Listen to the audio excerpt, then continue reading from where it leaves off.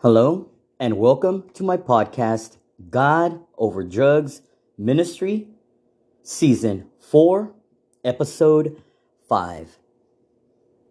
Generational Curses, Witchcraft, and Tarot Cards. Every one of these have something in common: the devil. These are all found in the devil's playground. Many cultures believe that it's okay to practice witchcraft and read tarot cards as if it's a household thing. As if it's as normal as, say, pass the salt. When you use witchcraft and you go to fortune tellers, you're opening the door to satanic and demonic entities. Being Hispanic, I have experienced and seen so many things that seem so norm and common in our culture. However, we have no idea what we're exposing our children and family to. Our ancestors and heritage, they play a huge part in our lives and the way we are with our children and how we are day to day. It's how we were raised, what we saw on a daily, that turns into a routine, whether we realize it or not. Instead of praying to God and going to Him first, people get very impatient. They want results right away. So they put all their trust in psychics, tarot cards, curanderos, which is dangerous and an open doorway to the devil and demons to follow you home. I was studying on this man who was a Satanist, and now he's a Christian pastor. He was a warlock for 25 years of his life since he was a young man. He spoke of tarot cards and of psychics. How when a person goes to their tarot card readings or palm readings, there is an actual demon that whispers in their ears and tells them about you and what you want to hear so you can come back. So the tarot reader and the psychic actually has no power. It's this demon that's whispering everything he knows about you. Everything. The spirit will attach itself to the person so that he can cause corruption in your home.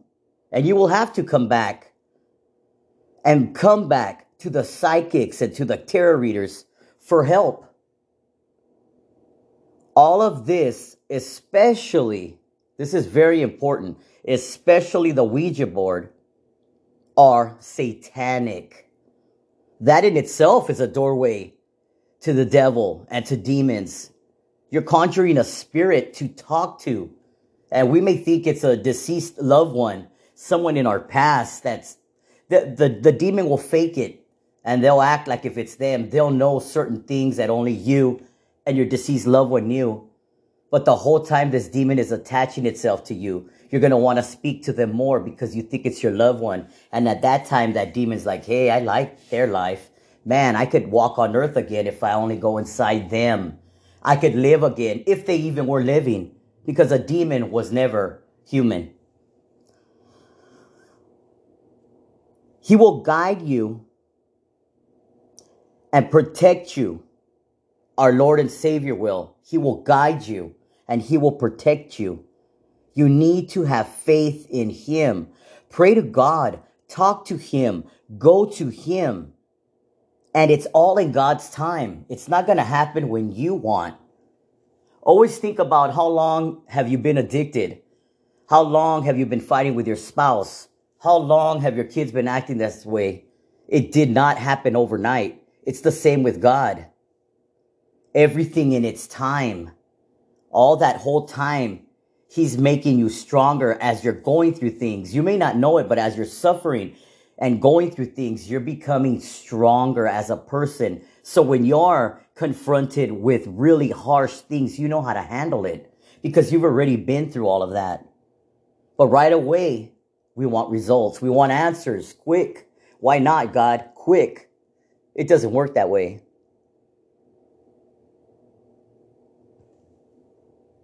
So all the knowledge that we have accrued,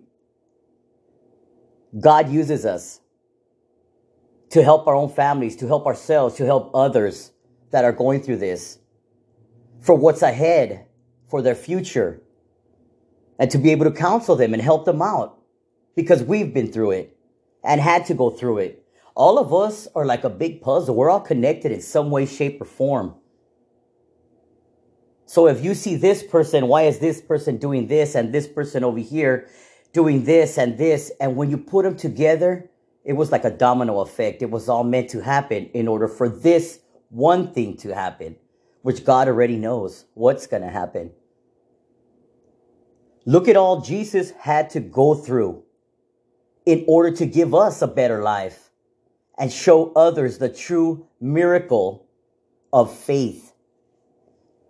Witchcraft and psychics work hand in hand with the devil to tell you what you want to hear.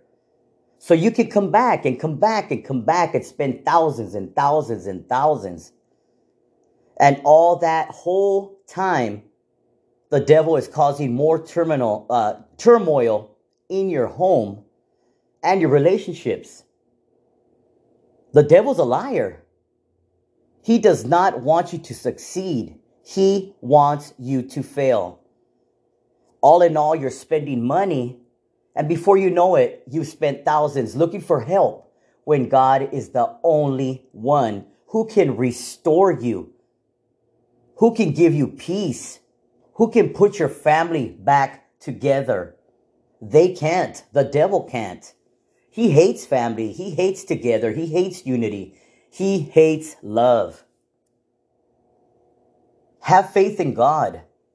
He has always been there, and he will always be there.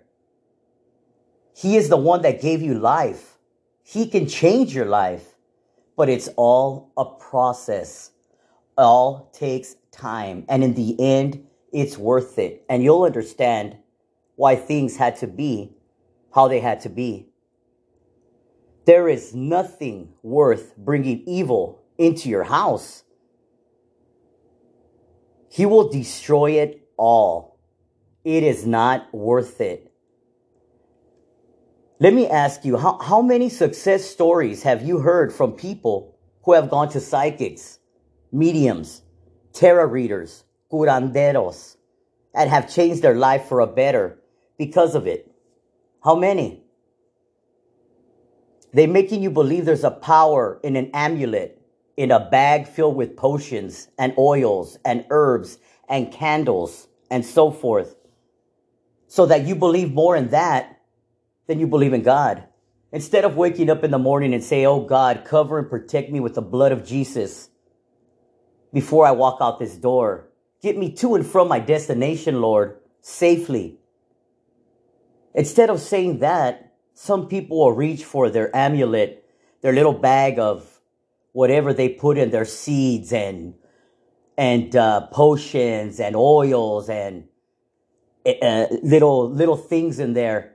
Carry this and you'll be protected. You're carrying your own fate right there, which is a bad fate, which is a fate of destruction. So now, because they told you, because you have so much belief in these psychics and tarot readers, and because they told you to carry this and this is going to protect you, you shun God. You carry this first. Oh, you know what? Let me go get my amulet. I'm going to leave. I want to be safe on the road. So you start to give it power. That's why God says, do not worship anything that is not him. You're only supposed to focus on God. Exodus 20:4-5. You shall not make for yourself a carved image or any likeness of anything that is in heaven or that is in your earth beneath, or that is the water under the earth. You shall not bow down to them or serve them, for I am the Lord your God, and I am a jealous God. So you need to understand what you're doing. Leviticus 12:1. You shall not make. I'm sorry. I apologize. It is Exodus 22:18. Thou shalt not suffer a witch to live. Leviticus 19:26. Ye shall not use enchantment nor observe times. Leviticus 20:27. A man also or a woman that hath a familiar spirit or that is a wizard shall surely be put to death. They shall stone them with stones. Their blood shall be upon them. Since early times, people have sought supernatural experiences that God did not endorse. The nations that surrounded that promised land were saturated with such practices as God's stern words for his people concerning any involvement with them. Let no one be found among you who sacrifices their son or daughter in the fire, who practices divination or sorcery, interprets omens, engages in witchcraft, casts spells, or he who is a medium or spiritualist who counsels the dead. Anyone who does these things is detestable to the Lord. So whether they give you a cross or a figurine of Jesus or a candle of Jesus, they're using it for bad because God detests that. God takes witchcraft very seriously. The penalty for practicing witchcraft under the Mosaic law was death. Chronicles 10:13 tells us that Saul died because he was unfaithful to the Lord. He did not keep his word to the Lord. He even counseled a medium or a guidance. He went to them for counsel. Witchcraft and spiritualism often involve the ritualistic use of magic potions, mind-controlling drugs. Engaging in a practice or taking a substance to achieve an altered state of consciousness is a form of witchcraft. There's only two sources of spiritual power, and that's God and Satan. Satan has the power that God allows him to have. That's the only reason he has it. But it is considerable. Job 1:12, 2 Corinthians 4:4, Revelations 22. To seek spiritually knowledge or part apart from God is idolatry, closely related to witchcraft. 1 Samuel 15:23 says, for rebellion is as the sin of witchcraft, and stubbornness is as iniquity and idolatry. Witchcraft is Satan's realm, and he excels in counterfeiting what God does. When Moses performed miracles before Pharaoh, the magicians did the same things through demonic power. Exodus 8:7. At the heart of witchcraft is a desire to know the future and control events that are not yours to control. Those abilities belong to the Lord. This desire has its roots in Satan's first temptation to Eve in Genesis 3:5, when he said, you can be like God. Isaiah 8:19 says, when someone tells you to consult mediums and spiritualists who whisper and mutter, should not a people inquire of their God? Why consult the dead on the behalf of the living? When we follow those words to their logical conclusion, we can also ask, Why seek any power apart from the source of all real power?